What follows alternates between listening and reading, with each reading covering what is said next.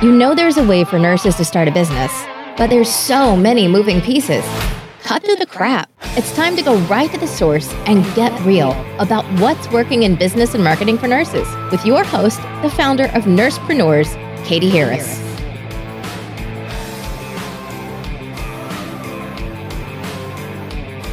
Hi, it's Katie Harris, and this is an episode of the Nursepreneur podcast. Today we have Anaya Datta from Impact Clinical Strategies Consultants. Anaya, thanks so much for being here with us today.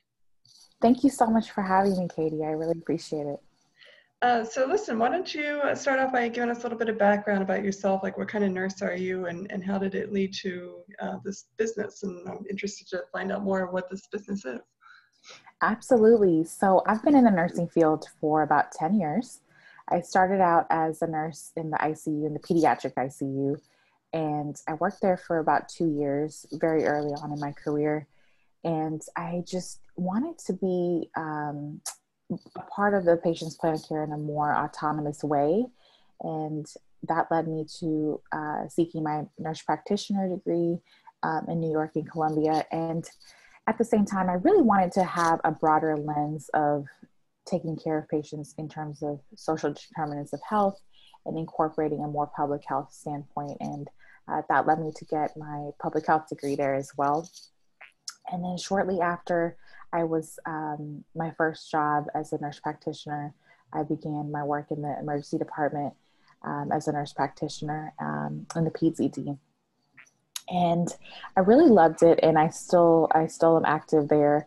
But as I noticed that there were so many operational and clinical operational tasks that a lot of times nurse practitioners were put on the task force to solve problems, and I really enjoyed that. I felt drawn to it.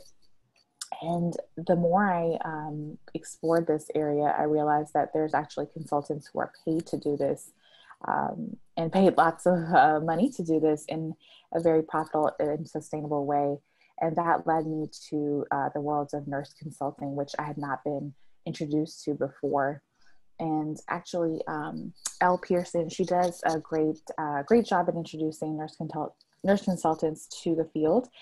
So I joined her healthcare consultant academy, and she's been guiding me as well as a lot of other nurse consultants into this world of how to create your own business and solve these problems that we've already been solving in a lot of ways.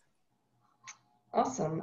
So when you say operational issues, like what kind of issues do you guys solve, or what were you solving, and what does your business solve?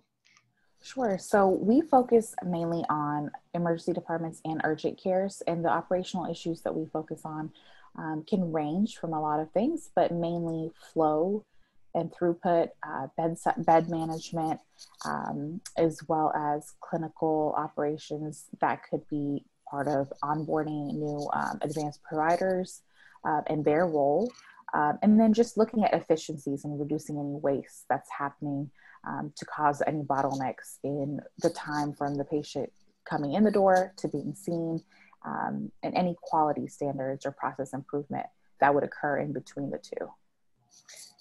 Yeah, that's hard to do, to kind of look at the mess of walking into an ED and saying, okay, let's put all this stuff. Like, how do you even start something like that? Yeah, it's a great question. I think each ED is very different in terms of how the protocols work. And with COVID, things have changed.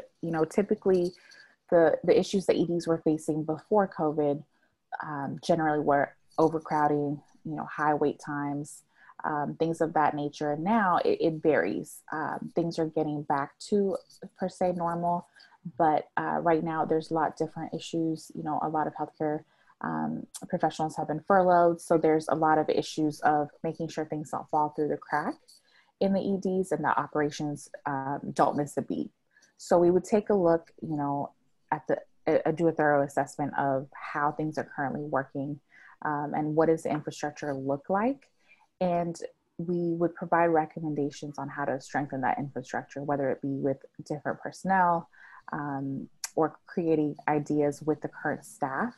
And I think that what I would like to point out is, a lot of times when hospitals hire consultants, it is usually consultants who are non-clinical. And while they bring a lot to the table, I think a good distinction between nurse consultants is that we have been nurses and that we are able to kind of get that physician and advanced provider buy-in in a way that non-healthcare consultants cannot do. So I think that's a key component that our company and a lot of other nurse consultant companies bring to the table. Okay, can you give us like an example of an operation that you were able to fix?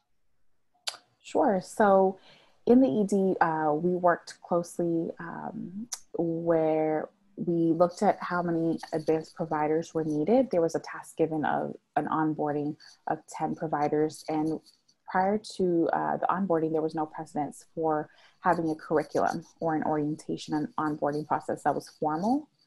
And so having 10 new nurse practitioners is a pretty large task, and you want to make sure that they're set up for success. So myself and my co-pilot, Miss Angela, we worked together on it for about 3 to 4 months to create that curriculum and also create a robust experience so that the new grad, often nurse practitioners who came to the ED, had the opportunity to go to multiple clinics and have exposure to everything that the ED would consult to, and then have a formal competency pathway in order to have checkoffs and a mentorship program built into the orientation so that they would be set up for success at the end, and have a more sustainable model once they did finish that orientation so that they would be able to succeed as independent practitioners in the ED. Okay, yeah, that sounds awesome. So how do you get positions like this? Like do you just walk into EDs and ask to talk to somebody, or how does this happen? Yeah, so a lot of this happens with, just first networking with the network of people that I've worked with. I think that's the first thing that is the most natural and organic thing, is because they know, like, and trust you. And I think that creates a foundation for a referral system as well as a network for yourself. But a lot of the lead generation and the way in which nurse consultants make themselves known or seek out opportunities is through LinkedIn, as well as just really reaching out to the healthcare executives who are the decision makers. And then a lot of times just presenting the fact that we're aware of the pain points that they're facing, especially with COVID right now. There's so many changing things, and just making the decision makers aware that nurse consultants do exist. I think a lot of times it's hard for them to distinguish and know how nurse consultants are different. And so just making them aware of being an education to show them how we are different and what we bring to the table. And then just asking, what are some pain points that they're facing right now? And then bringing up, how we can be of service and solve these issues. Yeah, I think inserting yourself into the conversation, I think, is a big leap of confidence in yourself as well. Did you have struggle with that, or were you already pretty ingrained in this? Yeah, that's a great question. I think, as nurses, a lot of times we are not aware of how many different ways we can repurpose our skill set and our knowledge base. And so prior to, 2020, I wasn't aware that nurse consulting was a thing, to be honest. And that's because we're so, kind of in our bubble as nurses sometimes, and not aware of how many ways we can, repurpose our skills.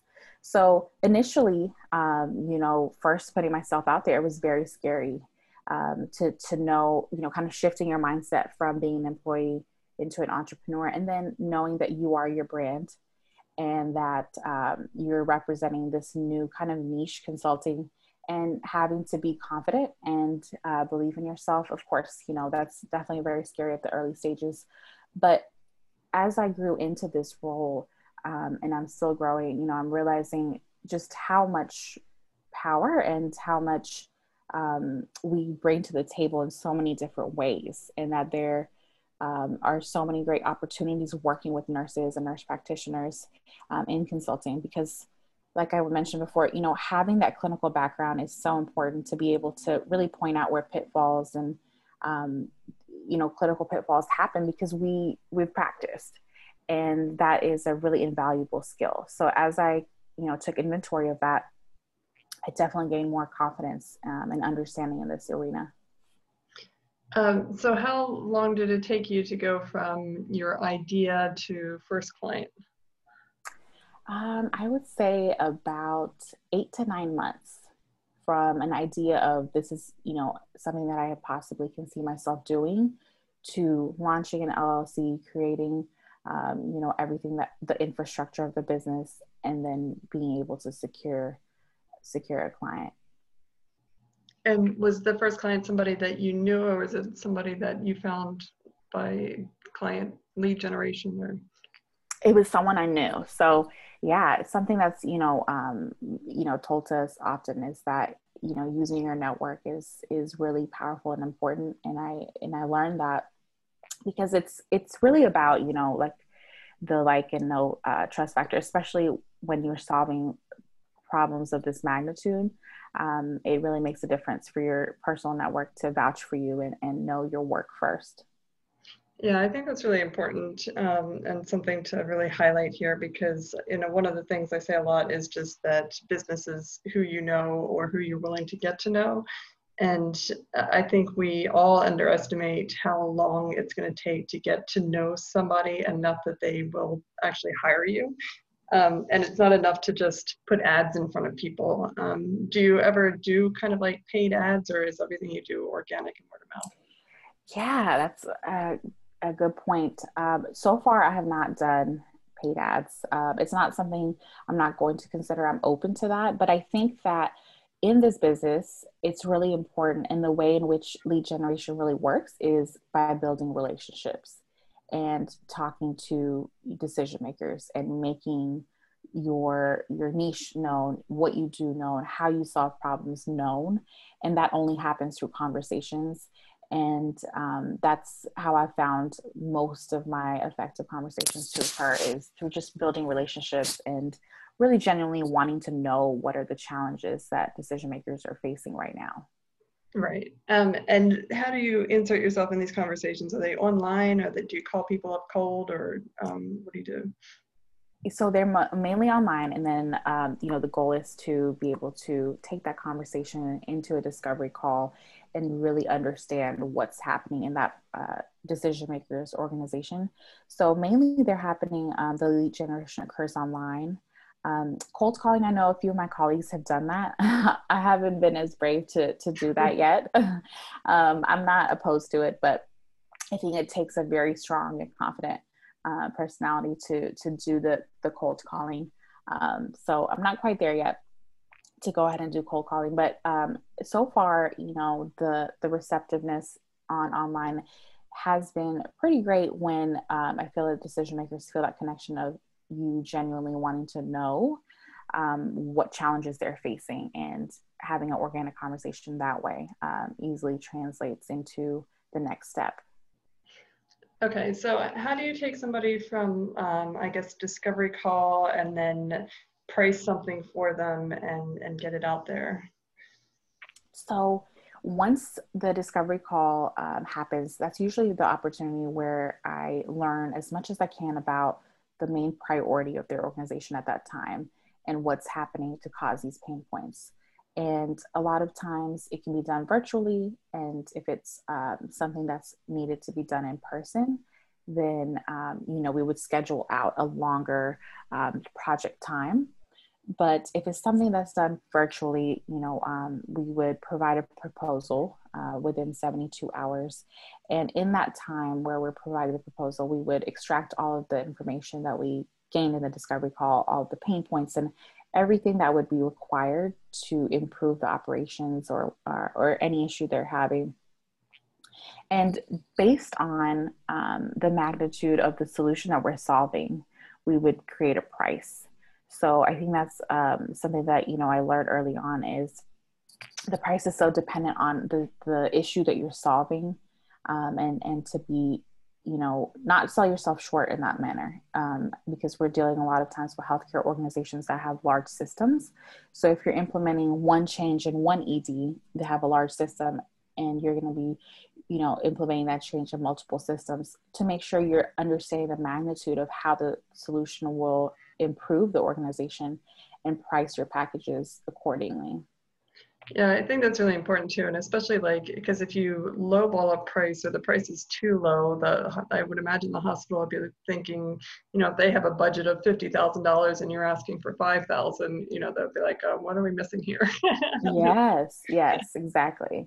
Right. And so does some of that come with just trial and error, or? Yes. So I think early on, just I'm sure everyone goes through this phase where you think you're asking for too much, and you're not really sure, because a lot of this information is privately held, because, as nurse consultants, we're not, openly sharing our quotes and things of that nature. So it's difficult to ascertain exactly what the market is charging.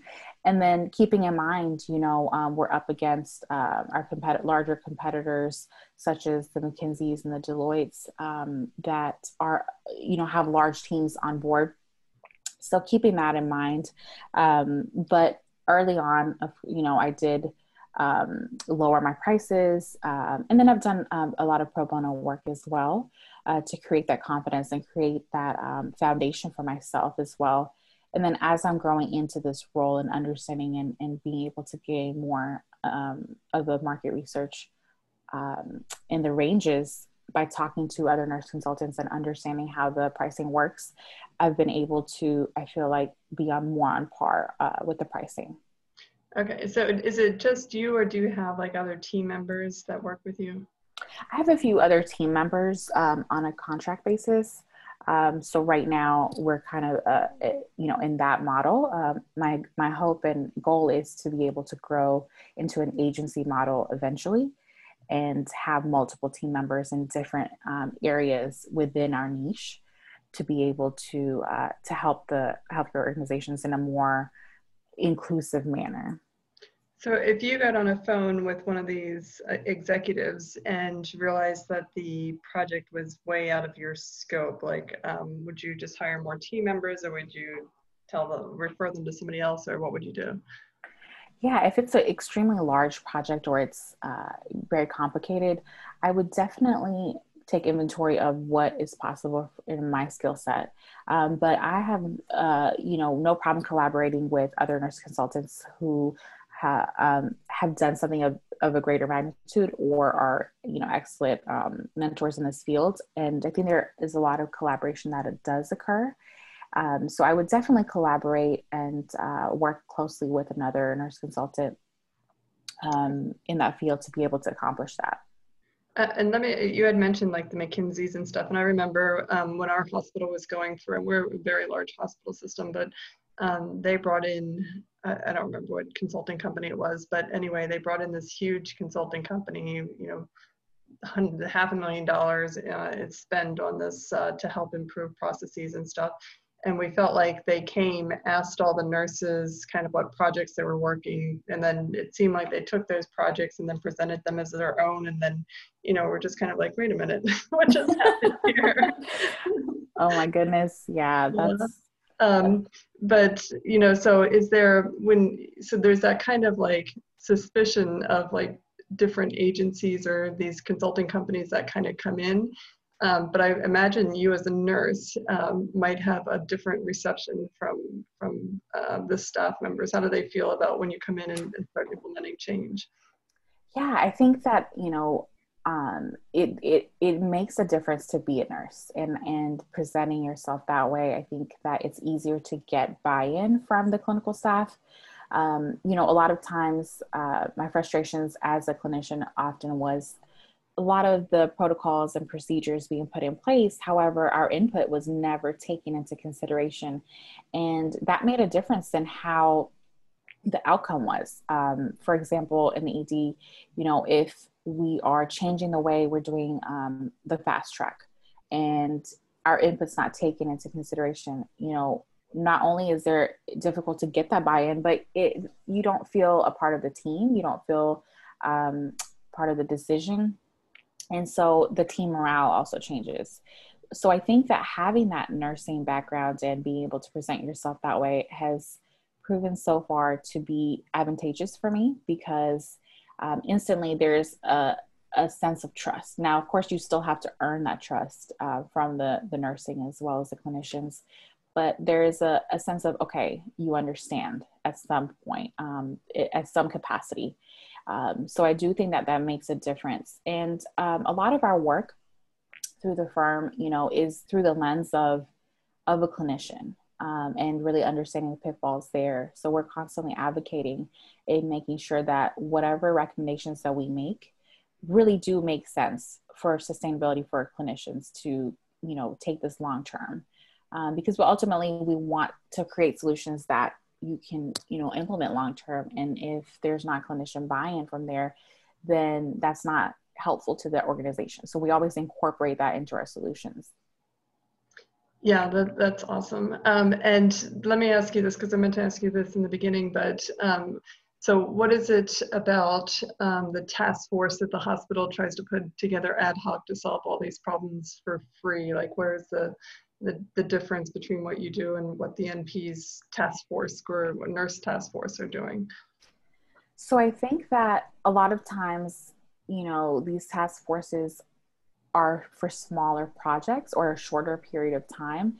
And they're great because they're internal. However, the time and the implementation piece often, falls apart because nurse practitioners often are not given that separate time or admin or project time to really implement these changes. So, a lot of times we, in the task forces, we're creating these recommendations, but then what happens to it? Who is carrying these changes out? Who is analyzing the data on how it's working, and who is providing the reevaluations? So there's not a long-term sustainability piece to that. And I think that's often what's missing. And it's not because there's not a desire, it's because the capability of not having enough time or manpower to do it, that's usually the missing piece. And that's where we come in and create that gap and fill that gap. Yeah, and I think having somebody oversee everything and just being the person that's in charge is really, really important, because it does fall apart very easily. And we've had that in my own company where like nobody was owning a process, and I'm like, why isn't this getting done? And it's just because like nobody's owning it, right? So exactly, putting somebody in charge of it makes all the difference. Exactly. All right, so what do you love most about this? I love that the freedom. I love the freedom of being able to, present myself to the clients and choose my own clients that I want to work with and that align with our core values and what's important to me. And I love that we are able to solve problems and really provide and prioritize things for healthcare organizations who are really looking to improve their operations and make the workplace a better environment. I think that that's made a really big difference in, honestly, re-engaging my hope for the healthcare system. As a clinician, a lot of times I found myself to be burned out. And so I still wanted to be a part of healthcare and solve problems. I just didn't know how. And I feel like this role has really fulfilled that for me, is that I'm still able to contribute as a healthcare provider in a different role, in a repurposed role. So I feel very gratified through that experience as well. But the main thing is just really understanding at the end of the day, our value as nurses and nurse practitioners. I really feel like this year has taught me that more than anything. And this role continues to, strengthen that understanding. So I really appreciate that I ran into this role, and that so far I've really enjoyed it. That's awesome. So what advice would you give for nurses that are interested or thinking about doing something along the consulting line? To do it, to really take inventory of what areas do you really feel passionate about problem solving, and that you probably already are problem solving and troubleshooting in your current role. You just don't know that you can get paid for it and create your own business. So to really, take a look and see for the next few years, what do you want to do? And how do you want to utilize your time? Do you want to be at the bedside? Do you want to do other things? And if you do, this is a great field to explore because it's not really known to us, but it does exist. And the more, nurses that are aware of how we can repurpose our skills, the stronger that this consulting field will be. So yeah, definitely. If there's any inkling that you have of wanting to do consulting or solve problems and healthcare challenges, this is a great field to really look into. And get a better understanding of how you can step aside from bedside and still have your hands in solving problems in healthcare organizations. Great. So how can people get in touch with you or find out more about what you're doing? Sure. So people can contact me via email. My email is Ananya, ANANYA, at impactclinicalstrategy.com. And you can visit my website, which is soon to launch, impactclinicalstrategy.com. And I would love to connect with you and talk to you. And if you have any questions, feel free to email me. Great. Thank you so much. Thank you so much, Katie. I really appreciate it.